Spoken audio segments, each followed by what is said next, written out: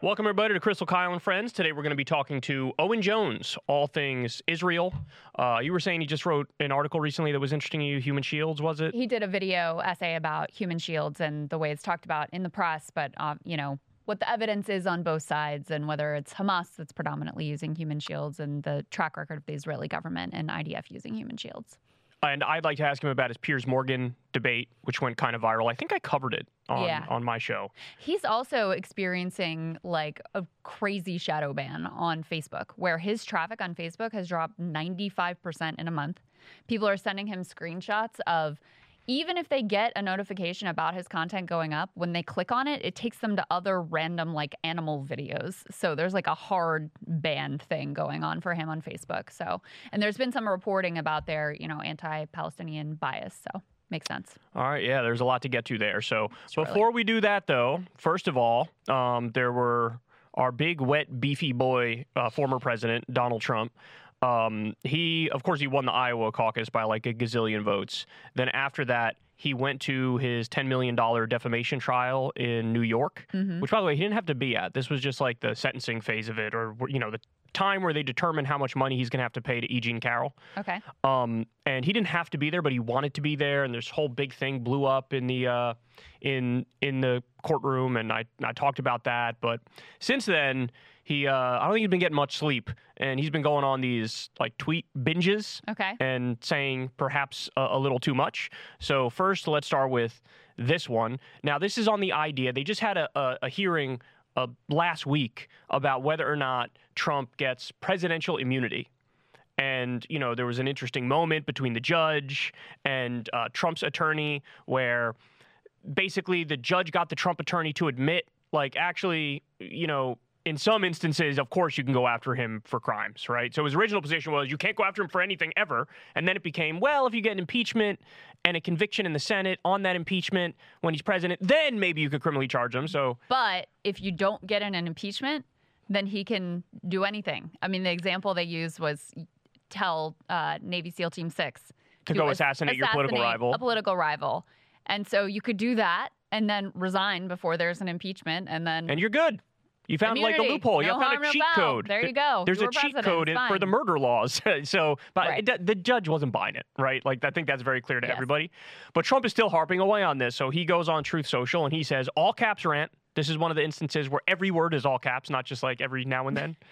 He says, really a president of the United States must have full immunity, without which it would be impossible for him or her to properly function. Any mistake, even if well-intended, would be met with almost certain indictment by the opposing party at term end. Even events that cross the line must fall under total immunity. It's almost an admission there. Yeah, now he goes on and, babbles in the same vein as this, but that line right there is psychotic. Because obviously he's saying, I need to be able to get away with whatever the fuck I want to get away with, even if it crosses the line. Yep. But also at the same time, he goes out there every day and says, now I'm going to go after the Democrats and I'm going to go after Joe Biden. Like, you just undermined your own argument on that front. You can't say presidents get total immunity, but also we're going to go after Joe Biden because he did a witch hunt and he needs to be taken down now. Yeah. I mean, I feel like that truth from him really illustrates how insane a position it is to believe that presidents should have total and complete immunity unless they're impeached and convicted. Because I think it might have been Bradley Moss that was laying out this scenario on Twitter, whose legal opinions are good. His Israel opinion's not so good, but we'll just put that aside. We'll pretend like that's not happening. But anyway, he was saying, so what's to stop Joe Biden from assassinating you? And then, if you... if there is an impeachment hearing, you can understand why many senators may be a little nervous about convicting someone who was so psycho that they would have their political opponents assassinated. Or, like I said, you could just resign and then you're good to go. I mean, this is a path to complete insane lawlessness, which, to your point, the judges seem to agree with that would be an insane interpretation.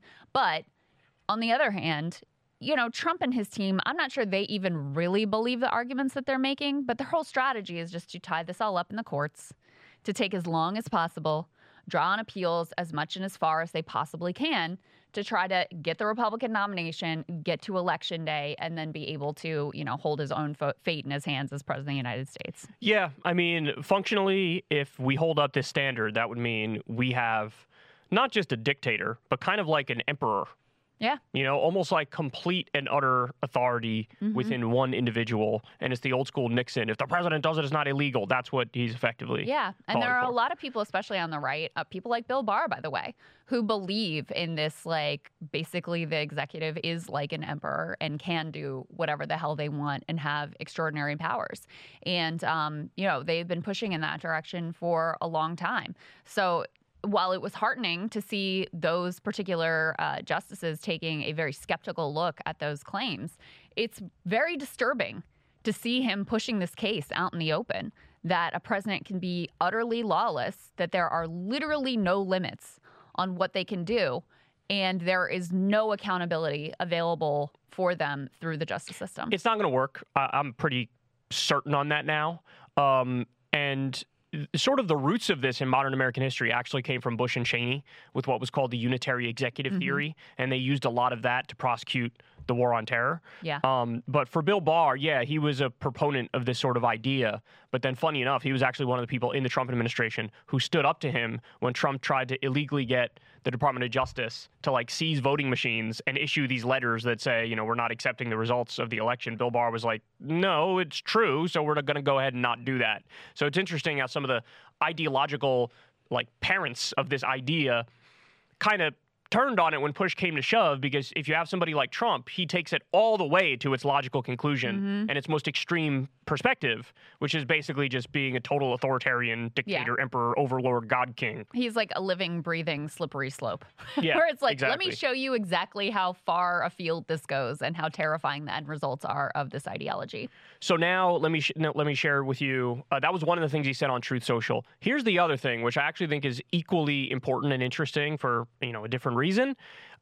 There's this border negotiation that's going on right now in the Senate, and they're trying to come up with some sort of a bipartisan agreement as to what to do with the crisis. And so Trump chimes in now and says, I do not think we should do a border deal at all unless we get everything needed to shut down the invasion of millions and millions of people, many from parts unknown, into our once great but soon to be great again country. Also, I have no doubt that our wonderful Speaker of the House, Mike Johnson, will only make a deal that is perfect on the border.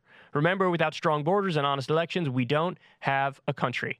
So the reason why this is interesting is that, according to all the reports, and maybe you can get into some of the specifics on this, and even according to neocons like Lindsey Graham, very hardcore Republican, they've said, look, the deal that we're in the process of making and finalizing at the moment is the most conservative deal on the border we've had at least through 3 or 4 presidencies.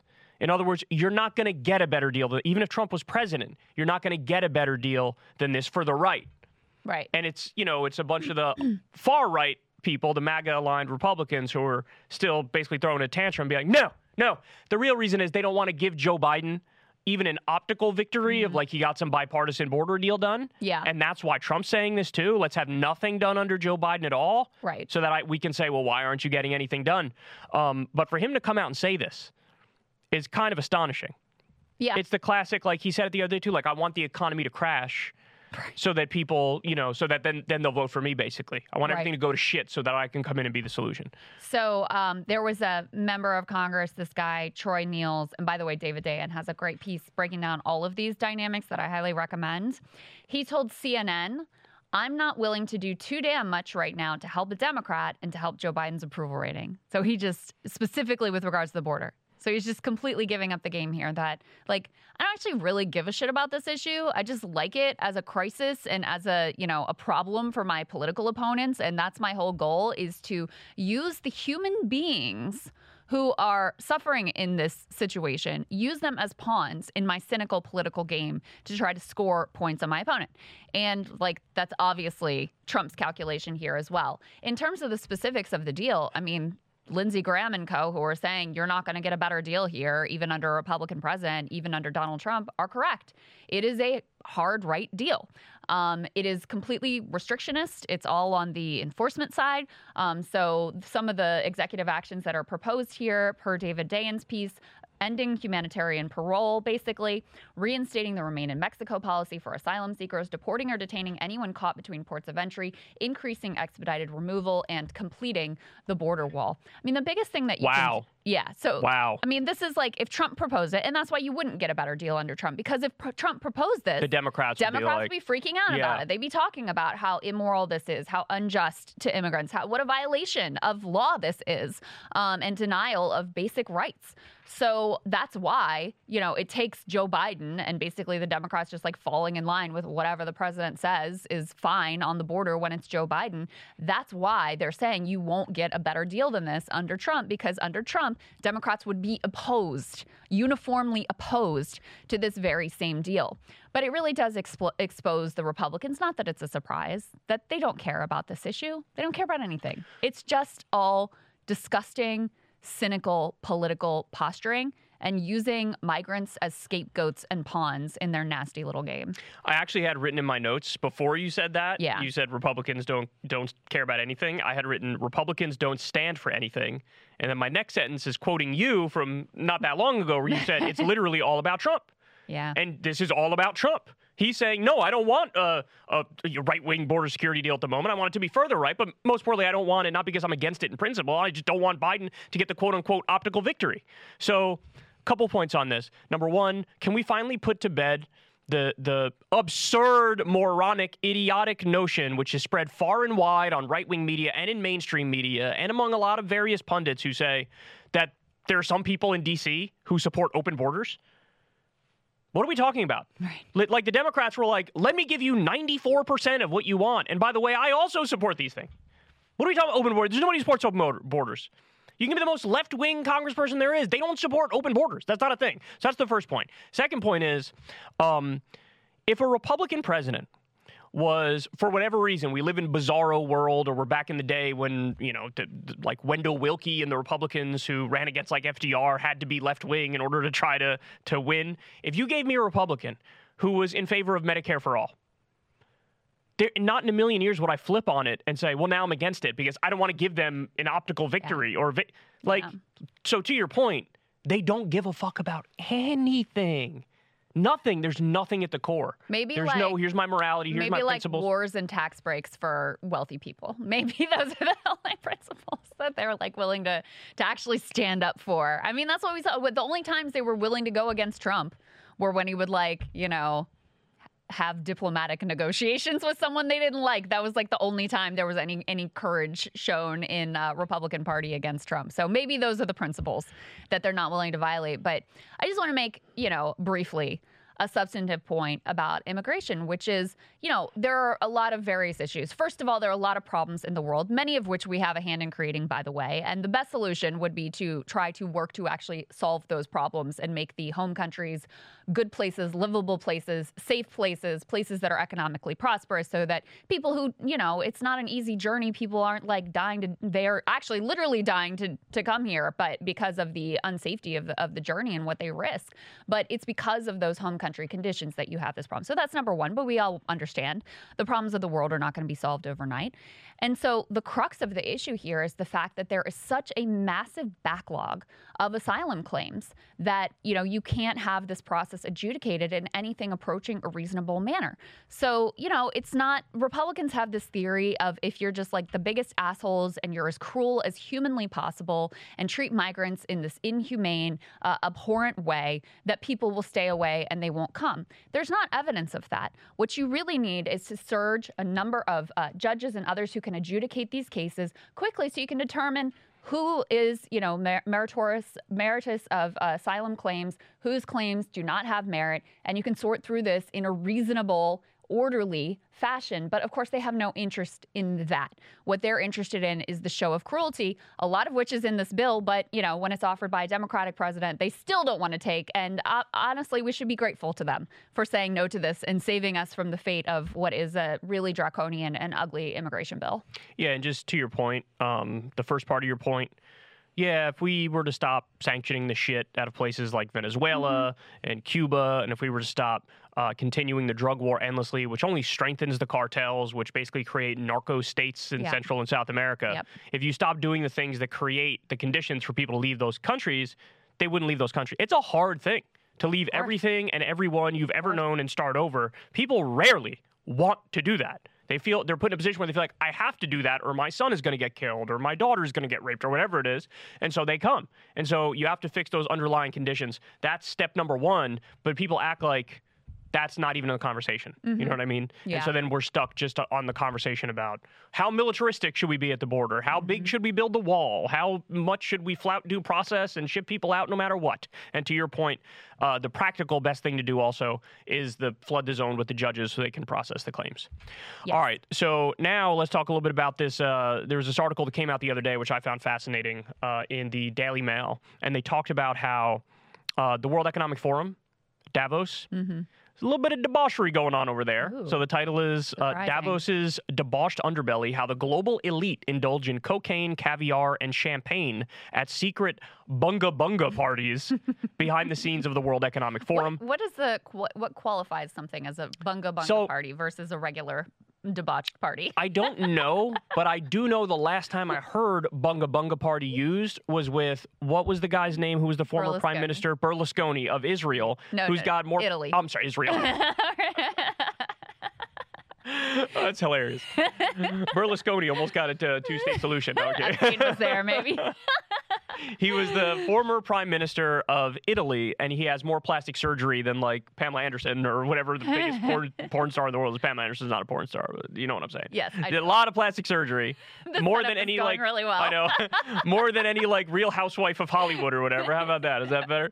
And this guy had, allegedly had insane parties, but also was involved with underage girls. That was the other big knock on this guy. He's like a billionaire asshole. Anyway, so that's the last time I saw Bunga Party. That's where I saw it. And so I'm imagining like a similar level of debauchery at these parties. Okay.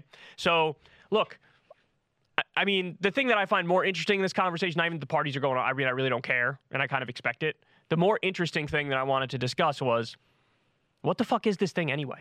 The World Economic Forum, because when you see people, there's like people on the right and the far right and like the conspiracy theorist right who have this notion that like actually it's not just stuff like we described and standard corruption. It's also they're drinking the blood of kids and they are doing all sorts of, insane Illuminati type weird ritualistic sacrifice stuff. Yeah. So you have this conspiracy angle and these are people who control the world. That part is true. But they want like a globalist, Marxist, communist takeover, right? That's the right-wing reaction to it. And then a lot of liberals, I'd say, like the sort of the mainstream liberal reaction and elite media reaction is sort of like, well, no, because you guys are attacking them, now I'm just going to act like this is a Boy Scouts meeting gathering of people who only want to do right by the world and are trying to find solutions to problems. Right. And I find both of those takes just completely and utterly wrong. I think the reality of the situation is the conspiracy is in plain sight. These are all global elites. These are billionaires, CEOs, business people, head of central banks, and people with all sorts of power and celebrity and prestige. And they all get together. But effectively, what they're trying to do is a status quo protection racket because they're all powerful and they want to remain powerful. But they virtue signal like, well, here are the ways that we're going to save the world. So it's like very navel-gazy and self-masturbatory. Yes. But effectively, it's just a status quo protection racket. Because they're the rich, they're the powerful. They don't want to change too much. So in other words, instead of like a Marxist communist cabal, what we're talking about here is a hyper-capitalist cabal or an oligarch cabal. Yes, that's exactly right. And even to call it capitalist isn't quite right. They really have no ideology outside of money and power. So if, it benefits them to have a like authoritarian regime that is, anti-capitalist, but that is getting them as an oligarch tremendously wealthy, then they're happy with that status quo as well. I was reading this Wall Street Journal article that was like networking tips from the Davos elites that heavily quoted Anthony Scaramucci. He was included in this article I read too. I noticed that. Like, how is this man getting all, like, I guess he's the one person who will talk to literally anyone about his Davos experience. And he's so happy to be like associated with the World Economic Forum, because you've got the people who are the elite of the elites, and then you have the people who are like the hangers-on, which is like a Scaramucci, who are like desperately trying to get in the room. He talks about how he crashes all the parties and what his strategy is, and how loser. It's so grotesque, and how, you know, they're constantly looking around to see how the like most powerful, wealthy person is in the room. But yeah, I mean, as you said, the conspiracy is out in the open. I always find it so silly when the right wing pretends like the conspiracy is they want Marxism and green energy. That is literally the last thing they would ever want is Marxism. Literally the last thing they would ever want. I mean, a lot of these are like oil tycoons. So you think they're like, oh, we got to make everybody get off meat and only do green energy. Like, this is not Woodstock or something. This is not their agenda. So it is preposterous. It's also, the thing that grosses me out about it too is I don't know how, even though every year it's met by universal disgust at this point from the left and the right, how still it's given so much credence and credibility among political and economic elites. I mean, Jake Sullivan and Tony Blinken both were there giving speeches and in the midst of on panels. Orchestrating a genocide, Blinken said, I'm going to go talk to these assholes. Right. Yes, that's right. I mean, we've got that. We've got, like, you know, tension in Taiwan, just elect new leader, and that's, you know, a tense situation. We've obviously got Ukraine. We've got the Red Sea and our stupid fucking escalate to de-escalate strategy there. We've got the genocide we're funding in Israel. I'm sure many other things besides.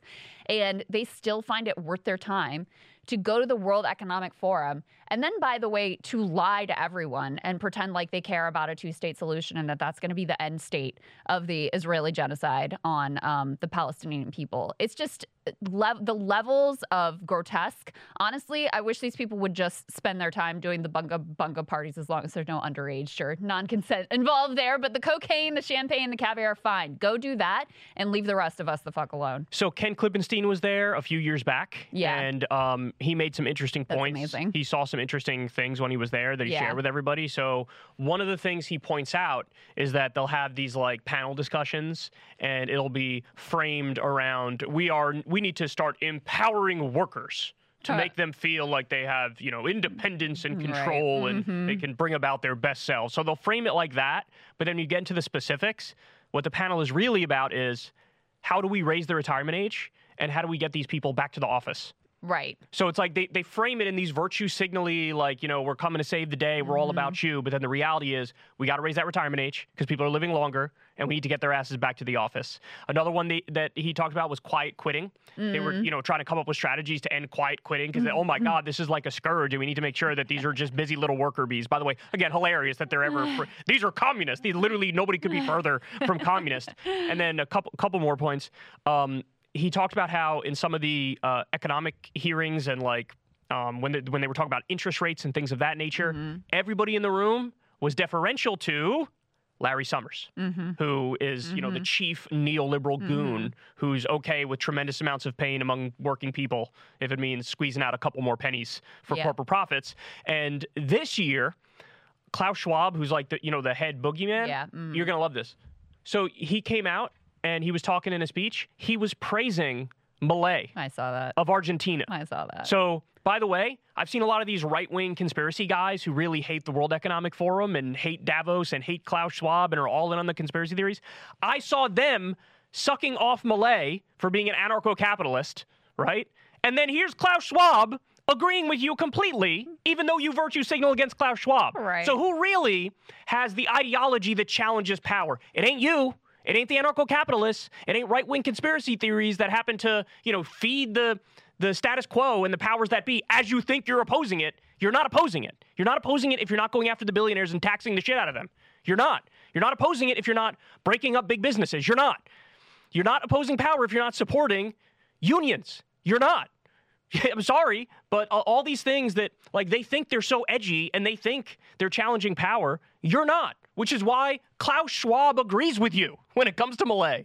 So there's my rant on that. And by the way, just so everybody is clear, It's not like Milei went there to like stick it to them and tell them the truth and to their face or whatever. No, he went to call them heroes and said that they have his unconditional support. And their support of him, too, by the way, comes as Argentina's inflation, thanks to his policies already, is surging past 200%. So that's what we're talking about here. Anarcho-capitalism is market fundamentalism. And Argentina is going to have some rough times ahead because of it. All right, let's get to our guest. Indeed. All right, let's go ahead and talk to Owen Jones, a fantastic independent journalist who has been doing really incredible and important work with regard to Israel's all-out assault on Gaza. Let's get to it. Everybody, welcome Owen Jones, journalist and author. He's here to talk to us about everything Israel-Palestine, and we have a lot to say. So thank you for joining us, Owen. We appreciate it. Great to see you, Owen. Hey, guys. Good to be back on again. You're looking very well, if you don't mind me saying. Thank you. You are as well. That. Always take that. All right, so let's start with this. We were just chatting a little bit off air about this, but your Piers Morgan debate went pretty viral, I would say. Got a lot of eyeballs on it. I think I actually covered it for the Kyle Klinsky show. I'd have to go back and check. I'm pretty sure I did. I just want to rehash like the main theme of that debate, because I run into the same points time and time again when having these discussions. Piers' point always seems to be, whatever you say, no matter what facts or numbers or realities on the ground you bring up, he immediately goes back to, yeah, but Hamas is worse. But Hamas. And so how do you deal with that objection? Like, what do you say to that? I think there's a key thing. I mean, what you've got to do with Piers is kind of turn the tables and use his own logic. You know, so for example, the reason I brought up Ukraine with him is he kept describing Russia's invasion of Ukraine as a genocide. So the question then is, if that's a genocide, then why would this not be a genocide? And his kind of response then was, well, actually, that can't. The difference is because Russia unjustly, without provocation, attacked Ukraine. Now, obviously, that erases 7th of October. That starts the clock on 7th of October and erases decades of ethnic cleansing, of apartheid, occupation, illegal settlements, mass slaughter of Palestinians. 96% of all deaths before. In the 16 years before 7th of October were Palestinians. I mean, we could go on. But also, I mean, since that interview, the key point made, of course, by South Africa's legal team in their genocide case against Israel in the International Court of Justice is there is never any justification for genocide. It doesn't matter if you're attacked first, full stop. You know, you could go back to Rwanda. Look, Rwanda is a very different situation than the Israeli onslaught on Gaza.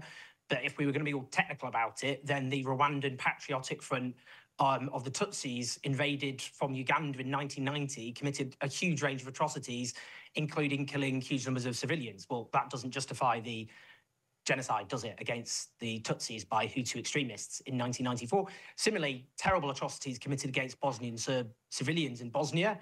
Around 7,000 Bosnian Serbs were killed in that war, raped, tortured, beheaded. You could go through the works, actually. The first big massacre of the Bosnian War was against Bosnian Serbs. No one says that justifies, for example, what happens at Srebrenica, do they? So his whole logic there is wrong. What I did want to get into him, actually, was about terrorism, because he basically tried to do in Jeremy Corbyn, the former Labour leader, on that question of Hamas being terrorists. And the point there is, if you argue that terrorism is violence against civilians to achieve a political end, then Israel itself is guilty of state terrorism on a grand scale. There's a doctrine which was pioneered in 2006 in Lebanon, which involves using huge force against civilian populations in order to turn the population, in that case against Hezbollah, but that's been used, as the brilliant Israeli-Palestinian magazine 9+972 found, in Gaza. That's terrorism. So I think the issue is just you have to look at the inconsistencies of that argument. If they're going to argue Russia's invasion of Ukraine is genocide, huge, terrible war crimes have been committed, I would say, against the people of Ukraine. Far, far worse war crimes have been committed against Gaza, far more genocidal incitement and intent in this case. So it's just the hypocrisy and inconsistencies. I think he's a classic example, which I think is the right strategy. Yeah, that has been a challenging one for American politicians when I've interviewed them as well, you know, who had no problem identifying, understanding what a war crime is, identifying war crimes, talking about genocide when it was Russia. But suddenly, when it's Israel, it's, well, what even is a war crime? I'm not a lawyer. How can I say? We don't really know. But I think that they're doing everything they can to protect civilians. Suddenly, they get very squeamish about even knowing what a war crime actually is. The other thing that... Yeah, go on, Well, sorry, I was just going to say the other thing that Piers loves to do is to say, okay, so you've got a problem with Israel's response, but what else could they have done? Yeah, what, he's asked that question 50 times. I mean, he asked everybody who's going, like, what would you do? What would be the right response to the atrocities committed on October 7th? And what I suppose there's two kind of responses there, because on the one hand, it would be kind of, well, yes, you're absolutely right. If Israel was a state which has for decades dehumanized and oppressed Palestinians, involving mass slaughter, huge numbers of Palestinians obviously have been killed since 1948, 15,000 in the Nakba itself, occupation, colonization, all the rest of it. If you were that state and you had thoroughly dehumanized the Palestinian people, committed all those atrocities, and then that attack happened, then you would respond in this way. And therefore, anything we say is clearly based on not what a state like Israel would have done in those circumstances, because the nature of Israel and the nature of how Israel has behaved means, of course, it was going to respond in that way, which is why you need international pressure. It's the fact Israel has impunity and can behave as it wishes, which is the root of the problem. So from our position, it would be, well, the reason there's no justification for the atrocities committed against civilians on 7th of October, there were terrible atrocities committed. The root of the violence in this situation is Israel's decades-long occupation and apartheid. And unless you remove that, then obviously the violence will continue. But the other point is, and it goes back to the South African cases, there was never any justification for genocide. Even if you don't think this is genocide, huge war crimes, crimes against humanity have objectively happened. There's objective genocidal intent being expressed by Israeli ministers, Israeli politicians, the Israeli media, Israeli army officers, Israeli soldiers. It's absurd to say to people, what other response could they have other than committing war crimes and crimes against humanity? I mean, the idea we're on the defense there, because there is never, again, it's the same with genocide, but it's the same with any crime against humanity, any war crime, there is never any justification. As I've said, I could go back to Bosnia and go, Bosnian Serb leaders could point to a huge number of atrocities committed against Bosnian Serb civilians. I read through some of those atrocities. They're absolutely heinous. They're horrific.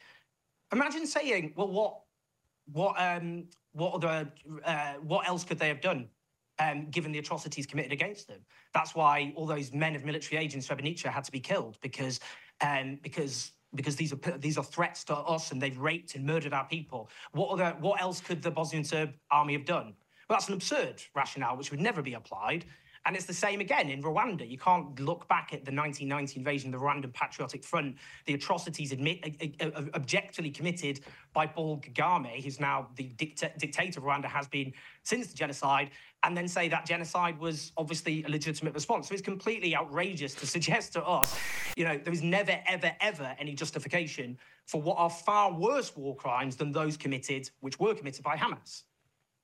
I genuinely don't know how to get through to people who have this sort of default assumption that there's just a difference between Hamas's intent and Israel's intent. There seems to be this almost like default factory setting belief in many people religion. In the West. It really is, where they think like, no, you don't get it. Hamas, they want to kill civilians. They're killing them on purpose. It says so in their charter, et cetera, like nefarious comic book villain categorization of Hamas. But then when you talk about Israel, they might admit like, oh yeah, they're sloppy. Maybe there's not enough attention to detail. But obviously what they're trying to do is just defensive, and they're just trying to do a hunt for Hamas. And it's even when you bring up like, hey, there's 12,000 kids that are dead. There's 28,000 innocent civilians that are dead. North Gaza is totally wiped off the map. How many hospitals have they bombed? How many schools have they bombed? How many UN buildings have they bombed? Hey, here's Smotrich or Ben Gvir, and here's them saying, rah, rah, genocide and ethnic cleansing. And they go, no, I don't see bad intent. So how do you get through to somebody like that? Because I'm struggling with this myself. I'm sure you're struggling with it too. Do you have any strategies to sort of make it click for people that no, actually, the IDF is effectively acting as a terrorist army right now, and they have the intent to get rid of Palestinians and to resettle Gaza? How do you get that through to people? But by the way, which we should say unapologetically, this is state terrorism. And the use of the word terrorism, of course, has been used, politicized, to mean there is legitimate violence by the West and there is illegitimate violence. And our violence is moral and legitimate. their violence is immoral and illegitimate. And the point I was saying in response to that, I think there's a few basic points. Firstly, I mean, again, I would always accept the terrible atrocities that were committed against Israeli civilians on 7th of October, and I would never deny that. The point is, if you look at that attack and it's called an indiscriminate attack, then where does that leave Israel's onslaught on Gaza? I'm not just talking about the absolute numbers. 36 Israeli children were killed on 7th of October. Each of those in themselves a terrible crime, the killing of children. That means 3.5% of all those killed on 7th of October were children. 39.5% of all those killed in Gaza are kids. So if that's an indiscriminate attack, then where on earth does that leave Israel's onslaught against Gaza? But I think the crucial point, and this was uncovered by this brilliant magazine, as I've mentioned, Israeli-Palestinian magazine, Plus 972, and Local Call. And what they did is it's called Inside Israel's Mass Assassination Factory. And it's based on interviews with intelligence officers who work for the Israeli military machine. Thoroughly documented, evidenced, researched. And the point they make is, refers back to, as I said, what's called the Dahiya Doctrine, Dahya. That was actually coined by the former IDF Chief of Staff, Gadi Atzinkot, who's one of his sons was actually killed in the current war. And that was, you use military means against the civilian population in order to get them to turn against either Hezbollah or Hamas. That is explicitly using violence against the civilian population to achieve a political end. That's terrorism. That's the definite dictionary definition.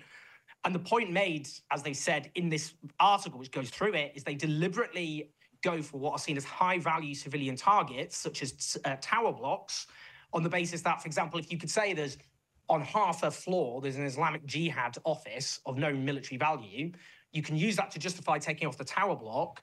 By blowing up that tower block, which then becomes this huge, terrifying spectacle on the skyline, you therefore terrify other civilians into taking actions against Hamas. That's what they investigated. They also made the point that, for example, the acceptable collateral damage previously was dozens per military target. That's now hundreds per military target. The nature of a military target is also can mean someone who's not even necessarily involved. You know, the other point which Amnesty International investigated, what's defined as a Hamas target blurs often civilians and combatants. You can make an argument that this or that institution is technically, we can say it's linked to Hamas. Anyone who works there is linked to Hamas. They all become legitimate targets, even though they're not combatants.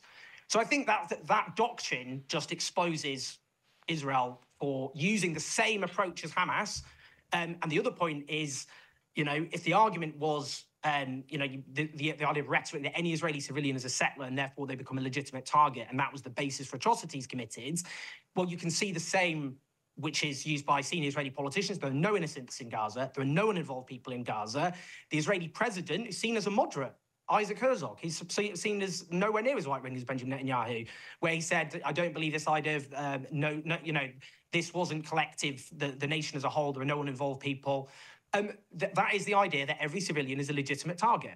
So, you know, the distinction is Israel has the support and arms of the West, and Israel can inflict far, far, far worse atrocities.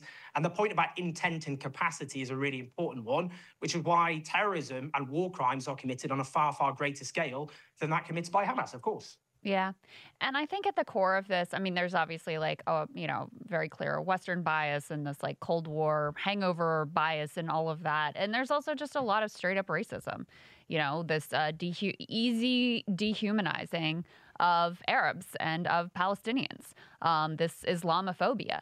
And so, you know, everything is interpreted for Israel in the best possible light.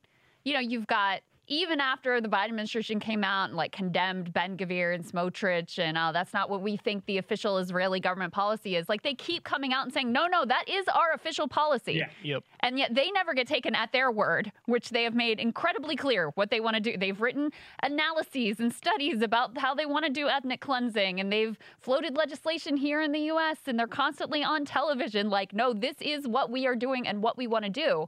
But we're supposed to pretend like we don't hear that and don't take them at their word. And yet we're supposed to, you know, take everything Hamas says, their charter from 1987 or whatever, like that's gospel, or the one interview that they do as gospel. Their actions are always to be interpreted in the most negative possible light. And the Israelis, when it's inconvenient, you're just supposed to throw out altogether what they say and pretend like you didn't hear it. Well, exactly. Look, imagine, for example, this was, I don't know, a Muslim majority nation led by an Islamist leader who was at war with a Christian enclave, which they were destroying that Christian enclave, wiped out 70% of its buildings, killed 1 in 69 of those civilians in 100 days through violent deaths, which is at the moment, if you include those buried under rubble, who are, I'm afraid to say, dead, over 30,000 Gazans have suffered violent deaths. That's 1 in every 69. So they're not letting humanitarian aid. They're destroying the healthcare system, attacking hospitals. And then the leader of that nation quotes a Quranic verse which favorably just says that you should kill all men, women, and children and livestock in revenge, which is what Benjamin Netanyahu did when he quoted Amalek from the scriptures.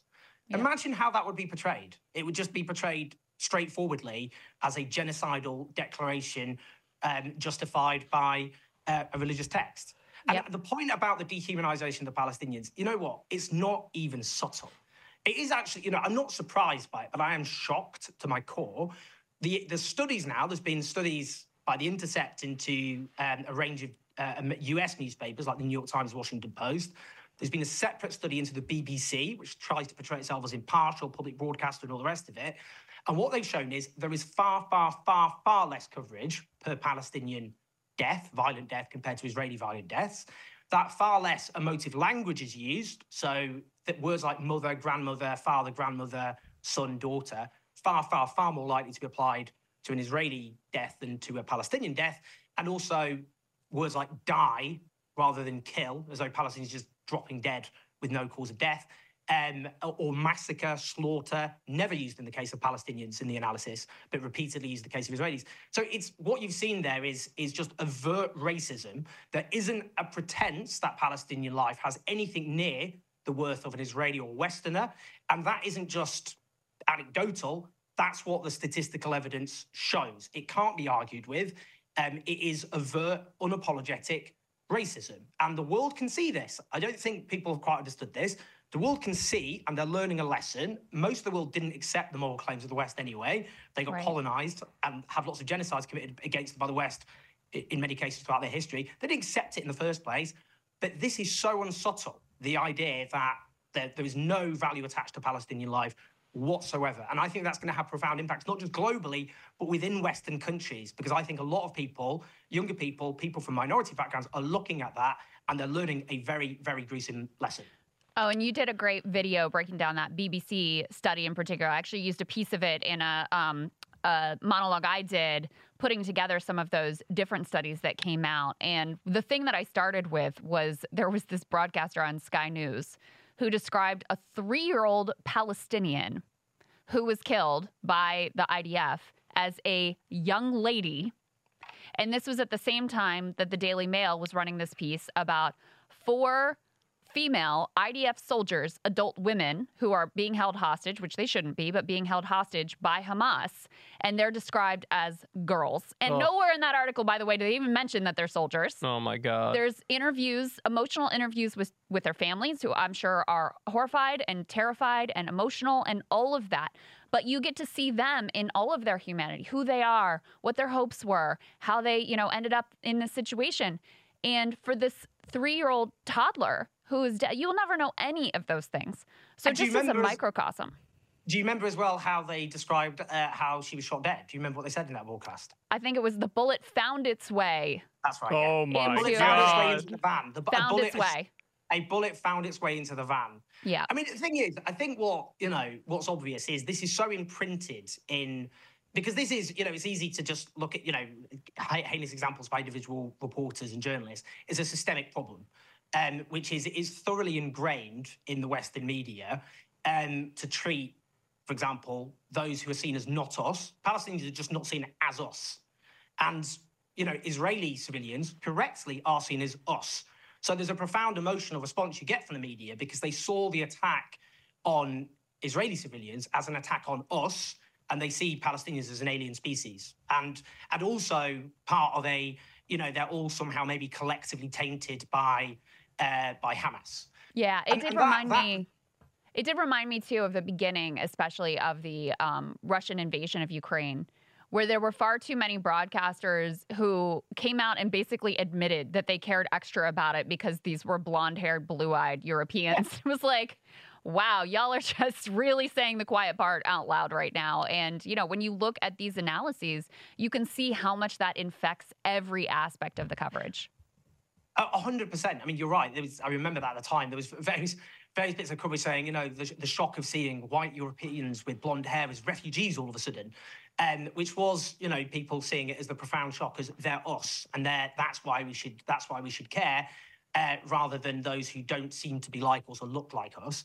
But there's a long history, of course, because in the Middle East, the Arabs and Muslims have been on the receiving end of brutal colonization and Western-backed wars. And what's always happened, I mean, we saw that with colonization when European states carved up Africa, you have to rationalize and justify the oppression they suffer. Because as soon as people see them as equal human beings, then you start to, unless you're a sociopath, you start to therefore regard that kind of oppression as unjustifiable and wrong. But if you can find ways of basically portraying them as inferior, then those forms of oppression become tolerable, even things you support. And that's obviously the case for the Palestinian people, people who've been dispossessed, who've suffered terrible oppression with the active support of Western states, Western arms. And I think what's interesting, though, is if we look at the polling, that approach is something that younger people in particular are turning away from. Younger people in the United States and Britain are the most pro-Palestinian generations ever. So I think that is being shock. But the old media, you can see, has very much tried to keep that approach in place. And that kind of, you know, even the way it's still portrayed, over 100 days into this, it's still portrayed by I say even, but liberal newspapers, as basically this is an assault against Hamas with a side debate about whether it's proportionate or not. I mean, literally, if this was a state hostile, regardless about what we think about the case about genocide, if this state was hostile to the US and Britain, and its leaders were speaking in the way that they're speaking every single day, just human animals, they're all Nazis, no innocence, no one involved, we're going to drive all them out of their homes. And they had unleashed the amount of firepower they have, for which there was no precedent in any modern military campaign at all. There would be no debate about whether it's genocide or not. That's so regardless about what's concluded, the same people who are saying this isn't genocide, if this was a state hostile to Britain and the United States, they wouldn't even hesitate. They would have called it genocide. They called Ukraine genocide. We don't even need to debate it. So let me ask you this. I'm going to make a weird analogy here, but bear with me. It'll make sense at the end. When I was a kid, I like to play golf. Me and my buddies play golf, and I would play with my dad. And one time I was golfing with my dad, and this topic came up of this infomercial that's played for a certain club at like 4 a.m. on the Golf Channel. The name of the club was The Hammer, and they had this like goofy guy with a mullet taking long drive swings at it, and he would say boom every time he hit the ball. And me and my buddies would look at that and be like, this is the most like scam gimmicky product of all time. It's obviously not like a good driver, but talking to my dad, he was under the impression like, I need to get one. This thing is great. Have you seen the infomercials? It's really convincing. So this sort of goofy product was able to dupe my dad because of the infomercial. And it's something that me and my friend saw very clearly. This is not what it's promised to be. And it's probably actually bad. It's a bad club. And so how is it the case that that sort of mindset, like it really does seem, like you pointed out, young people can see through the subtle propaganda on this, like the passive language versus the active language, the emotive words versus the non-emotive words. Young people can see through that. But in my experience, and I think the polling bears this out, older people just hook, line, and sinker, they will fall for it. They think like inherently there's a reason why they use emotive language here and non-emotive language here, right? Like, I don't know how to get through those old people, and I don't know why they seem to fall for it when I find the propaganda so sloppy and blatant and obvious. Yeah, I mean, part of it is, just if we look at who kind of engages with what form of media, I mean, if you look at people who watch cable news, in the United States. They're far older. I think the average age is much, much older. People who are able to, who consume their news from social media are much, much younger. And, so it's actually interesting on that because, there's this constant moral panic about young people being radicalized by TikTok. Well, if I'm going to come up with some of the best material in that sense, and I don't mean best in a positive way, of radicalizing young people, it's Israeli soldiers posting on TikTok, just posting and literally serving up obvious, unashamed war crimes as fodder, comic fodder for public amusement. I mean, it's not even subtle. So I think, you don't see the IDF soldiers, blowing up civilian properties whilst laughing hysterically, going through people's underwear, stealing their stuff, and singing about genocide on those forms of news. But you do see that on TikTok.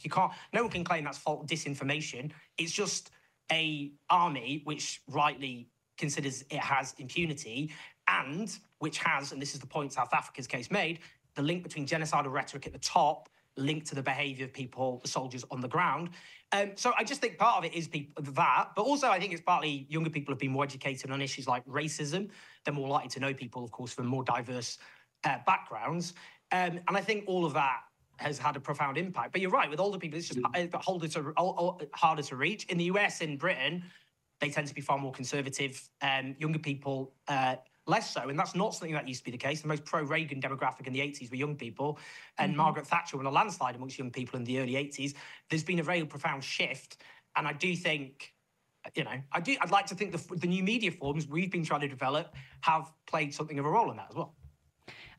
To go back to our friend Piers Morgan, his response to those IDF TikToks wasn't like, stop doing these war crimes. It was, why do you keep posting this stuff? Oh my God. Like the posting was the problem, not the acts themselves.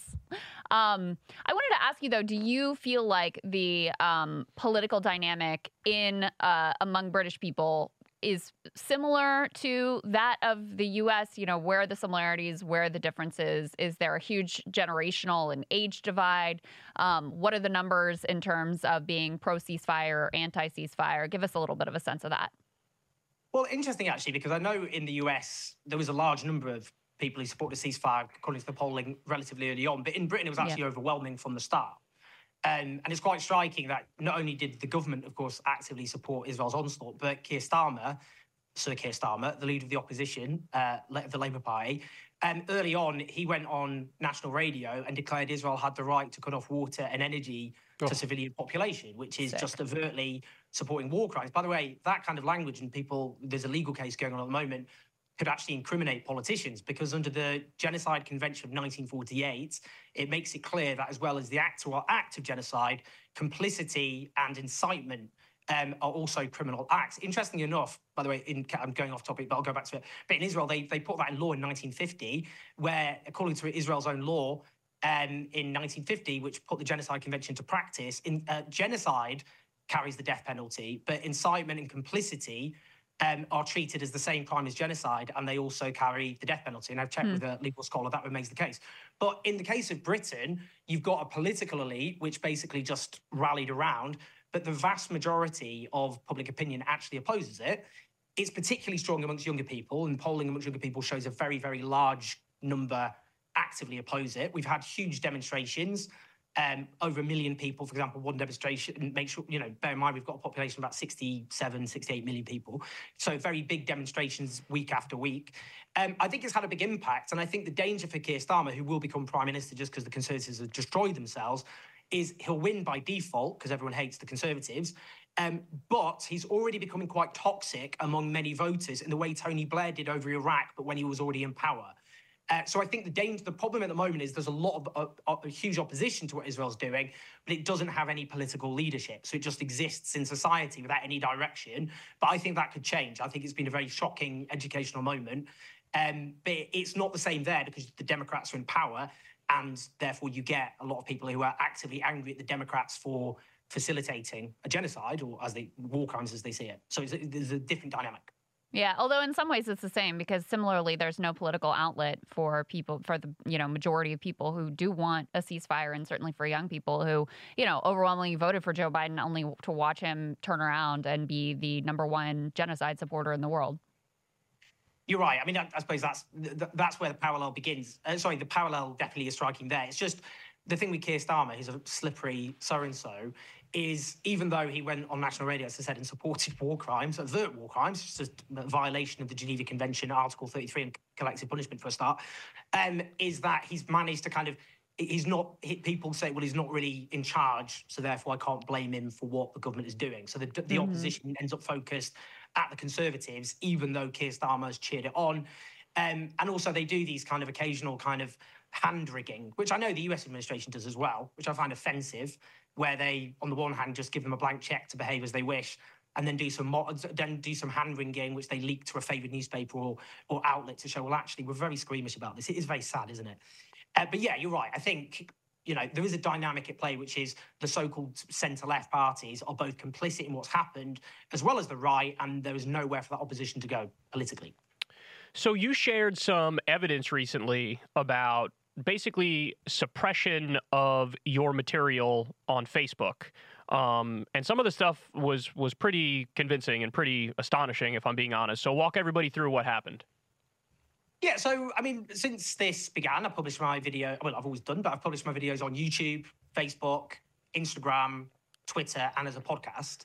And since this particular horror began, my views have gone up by a huge amount, a lot more interest, obviously, and I think there's been a huge number of people who've gone to alternative media outlets because the fact that a lot of mainstream media outlets, of course, have basically cheered on what Israel have done and certainly not presented the evidence of what's actually happening on the ground. So people are looking for other outlets.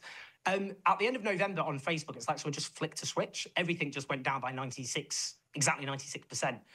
So if you look at the graph, I had millions of views, tens of millions of views, whatever.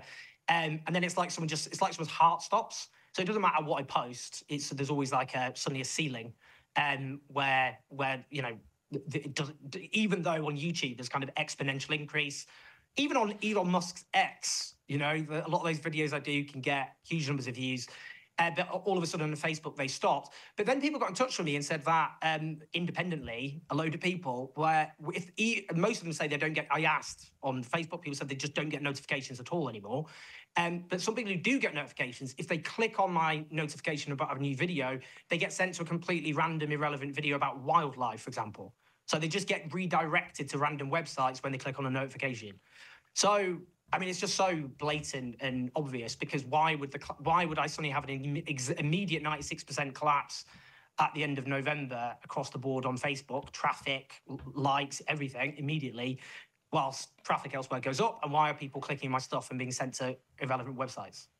Have you seen evidence that there's been a more systematic suppression of pro-Palestinian or content that's critical of Israel, especially during this moment?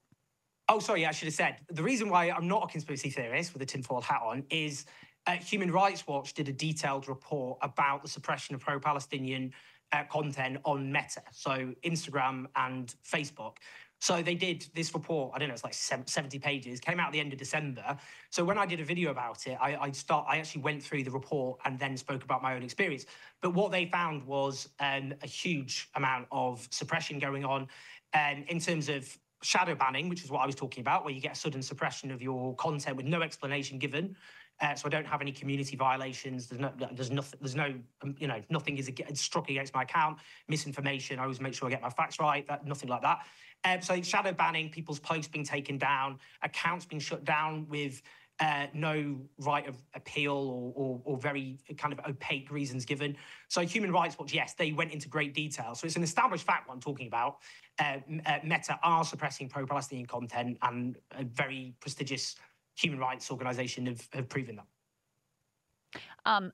Owen, there has been here in the U.S., and I suspect where you are as well, massive weaponization of charges of anti-Semitism to try to shut down debate. I mean, basically what happened is once the war crimes of Israel became overwhelming and undeniable, there was this fake controversy that was ginned up here in the U.S. about supposed anti-Semitism on college campuses.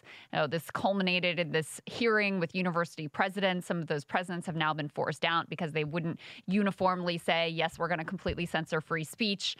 Instances were invented of students saying things that they didn't even say. Students were blacklisted. Billionaires were going after them, trying to convince employers that they should never, ever hire these people. What do you make of this development of basically flinging around the charge of anti-Semitism to anyone who would have a critique of Zionism, a critique of the Israeli government, or critique right now of their assault on Palestinians? Well, firstly, by the way, I just can't get my head around about how irresponsible it is. I mean, just forget for a second the very important point you're making about how pro-Palestinian voices, Palestinian voices for that matter, and I would also note lots of Jewish voices are being shut down because of this. It's so unbelievably irresponsible because actual anti-Semitism is real. There's no question. It's obviously ingrained in European culture with 2,000 years of persecution of the Jewish people, culminating within living memory at the attempt to exterminate the entire Jewish population, which succeeded in killing 2/3 of the European Jewish population. Anti-Semitism is real, and we need a consensus on that fact. We need people to be able to fight actual anti-Semitism. If the word anti-Semitism, people suddenly lose their trust in what it actually means, that is so unbelievably dangerous. It's just unbelievably irresponsible behavior. And I think that is an important point in its own right. But the other point is, as I've said, we've got, there's so many examples now of, look, Jewish voices, as I mentioned. So you got I forget their name, a Jewish Russian, now American citizen, Masha Gessen. Masha Gessen, yeah, there we go. Because Germany, so I've interviewed a couple of times, actually, a German-Israeli author, Thomas Drayton Fuss, I think his name, but he just went into great detail about what's happening in Germany. Now, the German state is responsible for the Holocaust. Just be very clear about that. And unfortunately, denazification did have its limits, and some of those responsible within the Nazi state continued. So there is some continuity there. I'm just going to make that point. I'd also make a point. I don't mean this in a kind of collective guilt way. I don't believe in collective guilt and collective punishment in that sense. But a huge, huge number of the German population were aware of the Holocaust, and that's just now the historical scholarship makes that point. So I understand in that sense there is a sense of guilt for the crime committed. What the German state is doing is forcing other people to pay for what the German state historically did, the grave historic crime of the Shoah, the Holocaust, and that includes, in the case of Germany, Jewish German activists being stigmatized and attacked on the basis that the German state has to defend what the Jewish population from them. Is absolutely, unbelievably outrageous. And we're also seeing it again against Palestinian voices.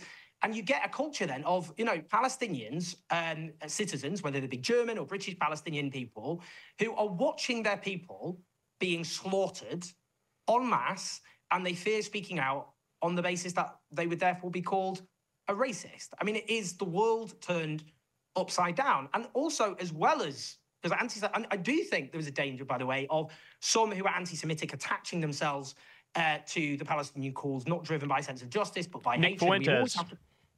Fuentes. Nick Fuentes is doing that. Very good example. You see some of these on social media as well. We need to guard against those people. It's very important that we do. And there is actually undeniably a rise in anti-Semitism in the way that after 9/11, you've got a rise of Islamophobia. So it is real. It has to be guarded against. But what's actually happening is false charges of anti-Semitism are being used, including against Jewish people, in a very cynical and desperate attempt to shield Israel, which is not the Jewish people, from very grave charges of war crimes and indeed genocide. And it is very, very dangerous for the reasons that I just set out. So let me ask you this. When I try to game out how this ends, I mean, I hate to say it, but the most likely scenario, I assume, would be basically the continuation of the status quo, so the continuation of the slaughter, and then you have people like Ben-Gvir and Smotrich who what they're saying is going to happen is very likely to come to fruition, namely that at the very least, North Gaza gets resettled, potentially by the time all is said and done, maybe South Gaza too. You have this voluntary relocation plan that they're floating, which is really just a fancy term for we're going to ethnically cleanse them, because it's not really voluntary if your house just got bombed and it no longer exists.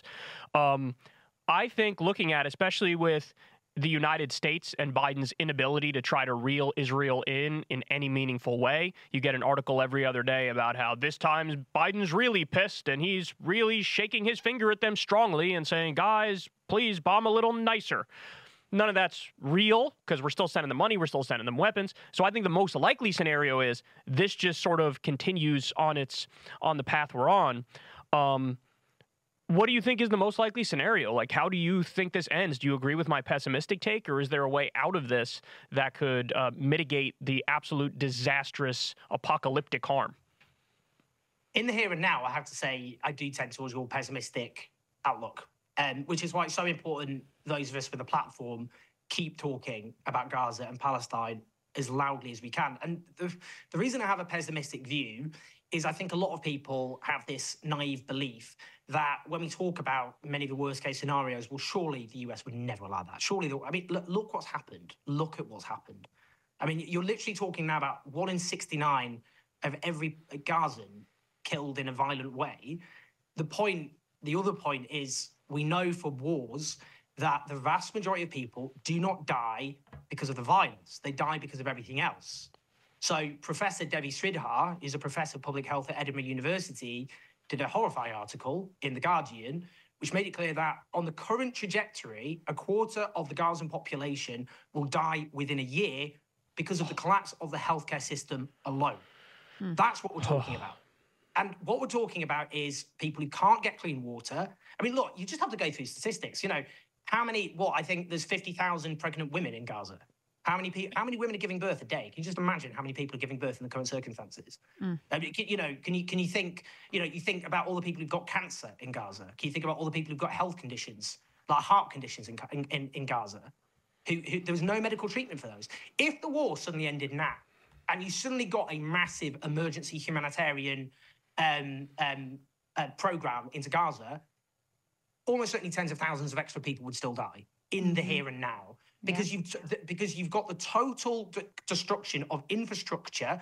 You know, the very point about getting aid through roads which don't exist anymore. I mean, we could just go on and on and on. B'Tselem have a horrible article about how Israel is starving Gaza, even through because of things like that.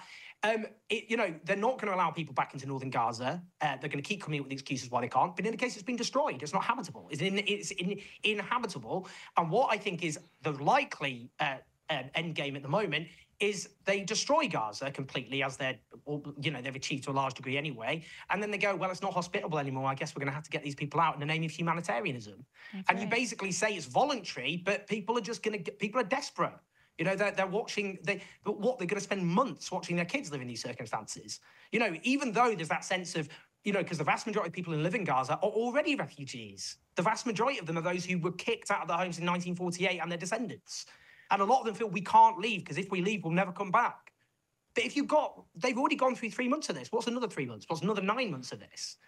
So I think the danger is you will get the mass ethnic cleansing of a strip of land no bigger than East London, which has already had about 3 Hiroshima bombs dropped on it, and which continues to suffer the most, where 80% of the hungriest people on earth are in Gaza. So we have to yell about this because a historic crime has already been committed, which will already kill tens of thousands of extra people, even if it ended immediately. And it's our responsibility to make sure they don't get away with it in the longer term.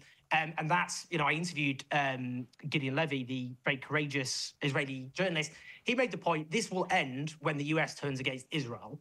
And I think there's a lot in that. And that requires the politicization of a generation which will come of age, looked at this historic crime, and eventually will have enough power to say this, US support for what Israel does now ends immediately. And I know that's a bleak thing to say because I want it to end now.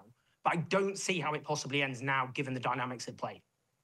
Ryan Grimm tweeted this out recently, and it really struck a chord with me because I feel the same way. He said, early on in this conflict, I told myself many of the people who were refusing to condemn what Israel was doing to the Palestinians and denouncing critics of it as anti-Semitic would wake up when tens of thousands were dead and the scale of the slaughter was undeniable, with some noble exceptions, that hasn't happened. And to your point, anyone who's saying like, oh, the U.S., they say they're opposed to ethnic cleansing. They say they don't want the Palestinians to leave the Gaza Strip. Like, sure, Smotrich, sure, Ben-Gvir, sure, Bibi, sure, they want to do that, but the U.S. is going to keep them from doing it. Like, I don't know why you would think that at this point. Like, what would give you any sense that the U.S. would push back on anything that Netanyahu is doing? I mean, we said it outright. We said it's ironclad. Like, the support is ironclad. It's unconditional. There are no red lines. So, their plan is going according to exactly how they laid out. How can people even go back to the northern Gaza Strip at this point? As you said, everything's destroyed. I just watched a video of, a university getting blown up for no reason. It's just destruction for the sake of destruction. Yeah, it's not a place you can live, northern Gaza, at all anymore. And it's not just that, it's the agriculture which is being destroyed. Where are they going to grow the food? I mean, they're already talking about flooding the tunnels. The UN Special Rapporteur on Access to Water has pointed out that if they do that in an aquifer, by the way, which already, the water in Gaza is already you would not be able to drink, it would not, it's already contaminated and dangerous before this began. But if they flood the aquifer, then there won't be any way to, with seawater, no one will be able to drink any water in Gaza anyway, ever again. Or not for the foreseeable, for many, many years. So the fact is, you're right, this is a historic crime, which the US administration will occasionally do hand-wringing on purely for domestic audience, to try and kind of make progressives think, well, they're obviously not that happy about it and they're doing their best in the circumstances. No, they're not. They've got huge leverage. I interviewed Jeremy Scarhill, the brilliant investigative journalist. He made the point that at the UN, this could end in one phone call. Joe Biden could just ring, that would be the end of it. But he's chosen not to. He's used no leverage whatsoever.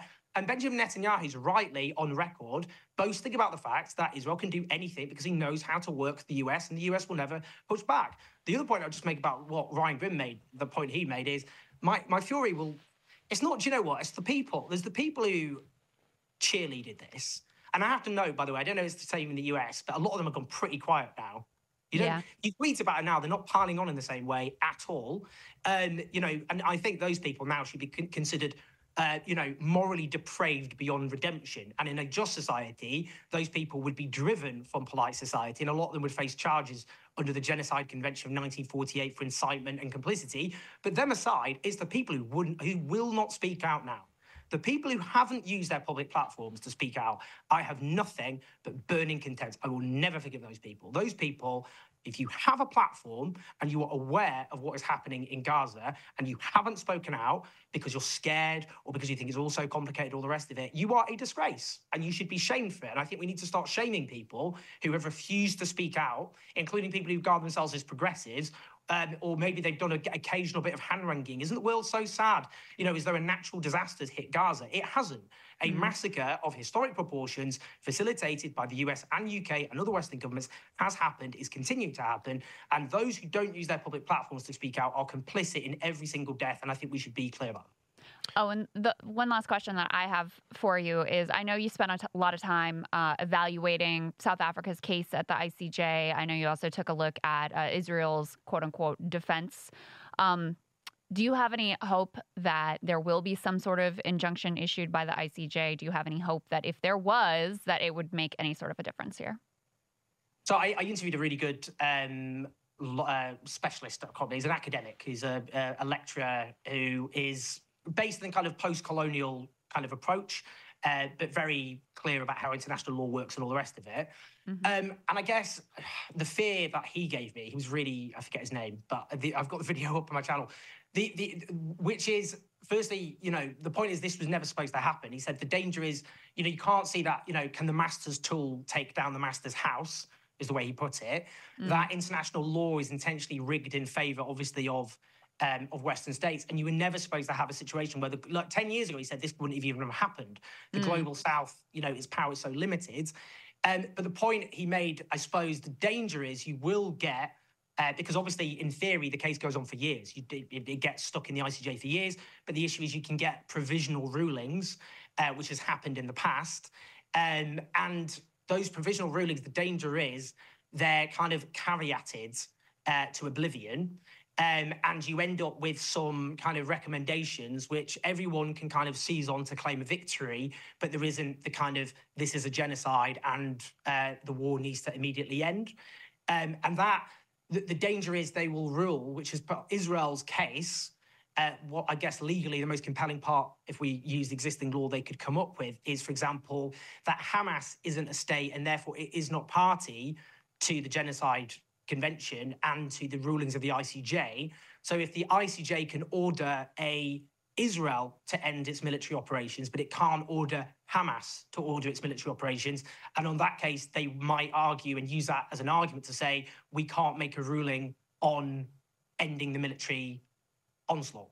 So that's the danger. But we'll see. But my fear is you will get provisional rulings, which might have condemnations of various aspects of what Israel has done, but won't go in the direction that I think we would like to. And we've got to remember the ICJ is, part of an international legal structure which is rigged in favor of Western states. And the fact that South Africa even got a case there in the first place is pretty astounding.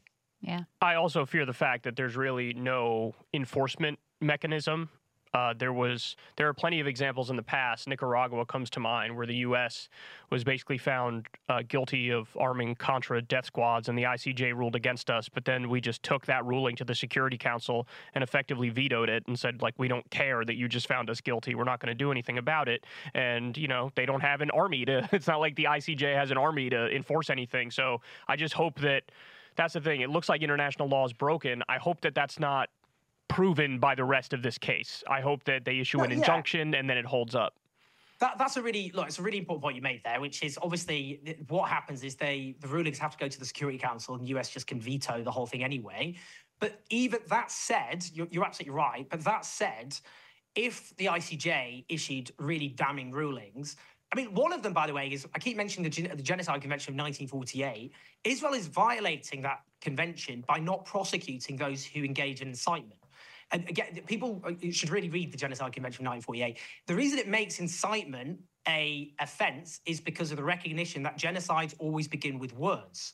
So if you get people in public positions inciting genocide, that makes genocidal behaviour far more likely to happen. It's in fact key and instrumental to all genocides.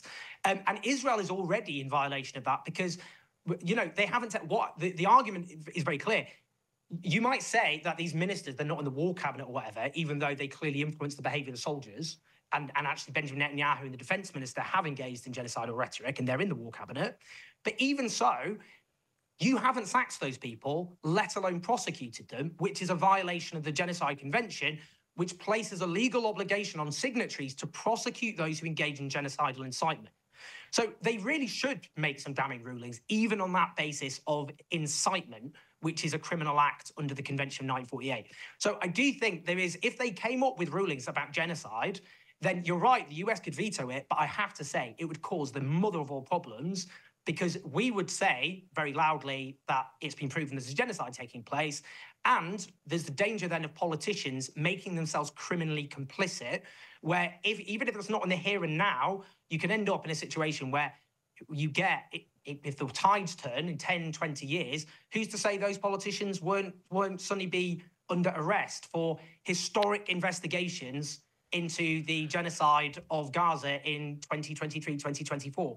So I think it causes them difficulty because the country's arming and supporting Israel, and the politicians will be in a very vulnerable position, and they don't know how the tides will turn if they are found to be complicit in a genocide. So I actually think it would be a huge victory, but we'll have to see what happens. Yeah, I hope you're right. I guess I'm just a little jaded by the war on terror era where you had George W. Bush and Dick Cheney, and they would commit 17 crimes before breakfast and still get away with it. Abu Ghraib and Guantanamo Bay. But let me ask you this. This is my final question for you. So if I was emperor I'm about to ask you to be emperor of the world for a day here and give me what you would do. If I was in Joe Biden's shoes, or if I was emperor of the day and I could had total power, I would obviously, first things first, cut off weapons to Israel. Then I would cut off the money. Then I would allow a condemnation through at the UN. Then I would sanction them. Then I, of course, would arrest them for war crimes, Netanyahu, Ben-Gvir, Smotrich, all the ones who are involved. But then in terms of dealing with the facts on the ground, I feel like having the Palestinian Authority take over governance of Gaza and then immediately create a sovereign Palestinian state. That would sort of be step one in the process to move forward. If you were emperor for a day, how would you handle it? Well, the Palestinian Authority isn't a solution there, unfortunately, because the Palestinian Authority is very unpopular in the West Bank, where it rules. Because, people have to remember why Hamas won the elections back in 2006 elections. And they won because Fatah was seen as A, extremely corrupt, B, very authoritarian, and C, essentially, it was seen as a adjunct to the Israeli occupation. So Edward Said, the brilliant Palestinian American writer, who obviously died a few years ago, wish he was here, has lots of wisdom. But, you should read people should read what he wrote about the Palestinian Authority and all the rest of it. And, Hamas is a product of the failures of the Palestinian Authority, which has very little political or moral legitimacy in the West Bank. I've spoken to people from Gaza who are very hostile to Hamas, and I obviously have no sympathy with Hamas as a political movement. Their argument is Fatah is more authoritarian than Hamas is. So I don't think the idea of imposing the Palestinian Authority in Gaza, which is what the US is trying to suggest, I just don't think is a runner. It doesn't actually have consent from the Palestinian population. You would have to, basically, as things stand, you would have to have an Israeli government forced by international law to end the occupation. And the only way of people, because it's interesting, actually, what happened with Hamas. I interviewed Avi Shleim, who's a brilliant Arab Jewish professor of history, is, you would have to have probably some government of national unity, which is what originally you had with Hamas and Fatah. Because what had happened, and Tony Blair, of all people, not someone I normally favorably quote, he made, in 2018, he said the West made a mistake by placing the siege on Gaza. And instead of, because elements of Hamas were moving away from the Charter in supporting a two-state solution. Obviously, in an ideal world, I'd have a left-wing, secular, progressive, socialist Palestine as part of a socialist federation of the world or something. That's not, you can't just magic that into existence. So I think you'd have to have some form of national unity government. Because, as I've said, if you just impose the Palestinian Authority, I don't think the Palestinian people would accept that at all.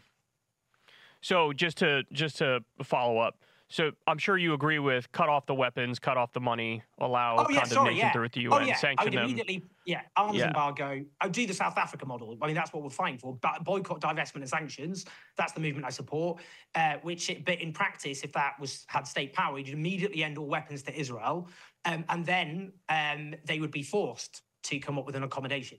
They would have no choice. Yeah, and I've heard people float the idea. I'm blanking on the person's name now, but there are a bunch of Palestinian political prisoners who are viewed.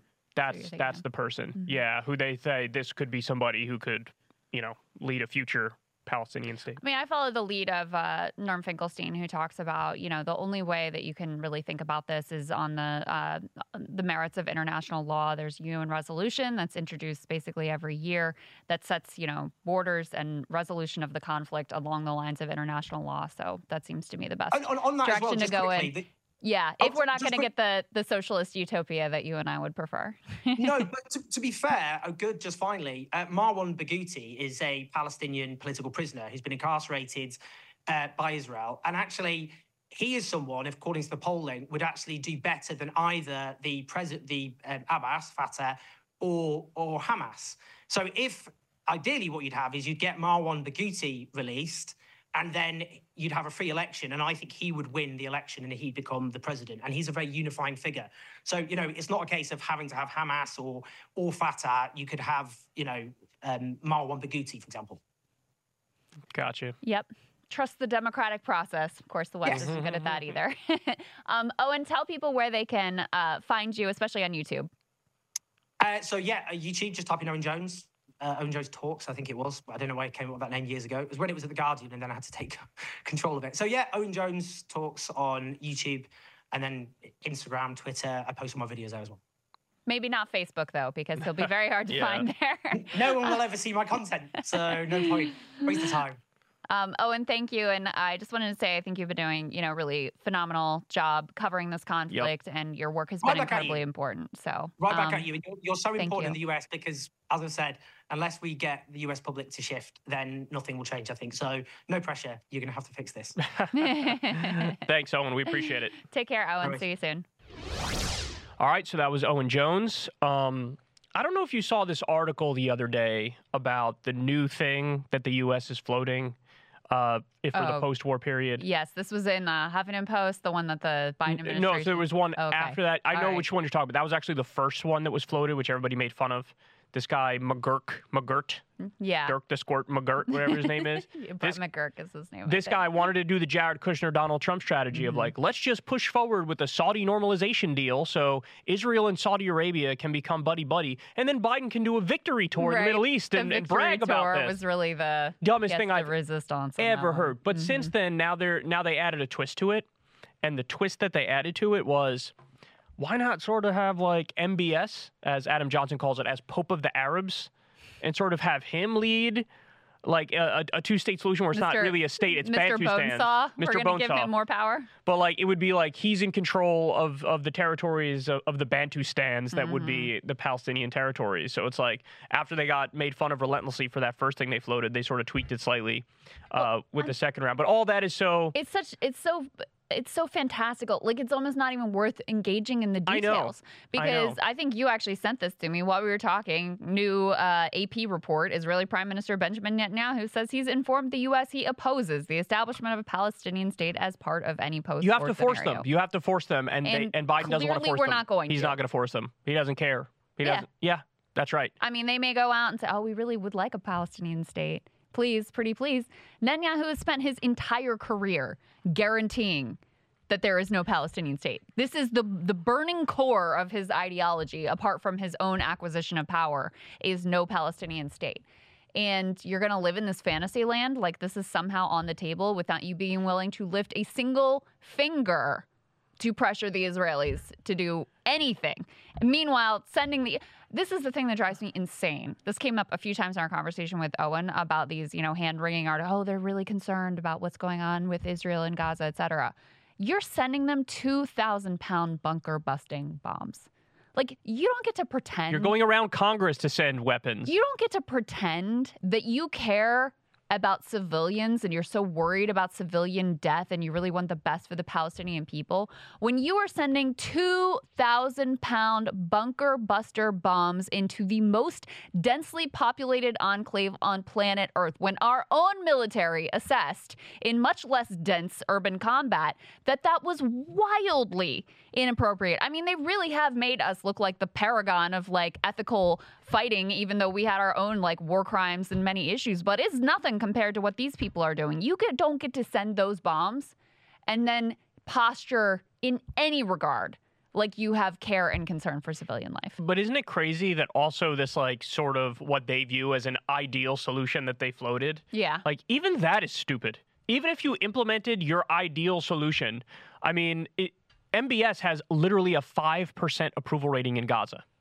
The population of Saudi Arabia, over 95% of them say all Arab countries should cut all ties with Israel. Mm-hmm. So this is totally pie in the sky, stupid, doesn't add up, doesn't make sense. It's sort of racist because it's Pope of the Arabs can be MBS type shit. Mm-hmm. And that's what they float as their ideal solution.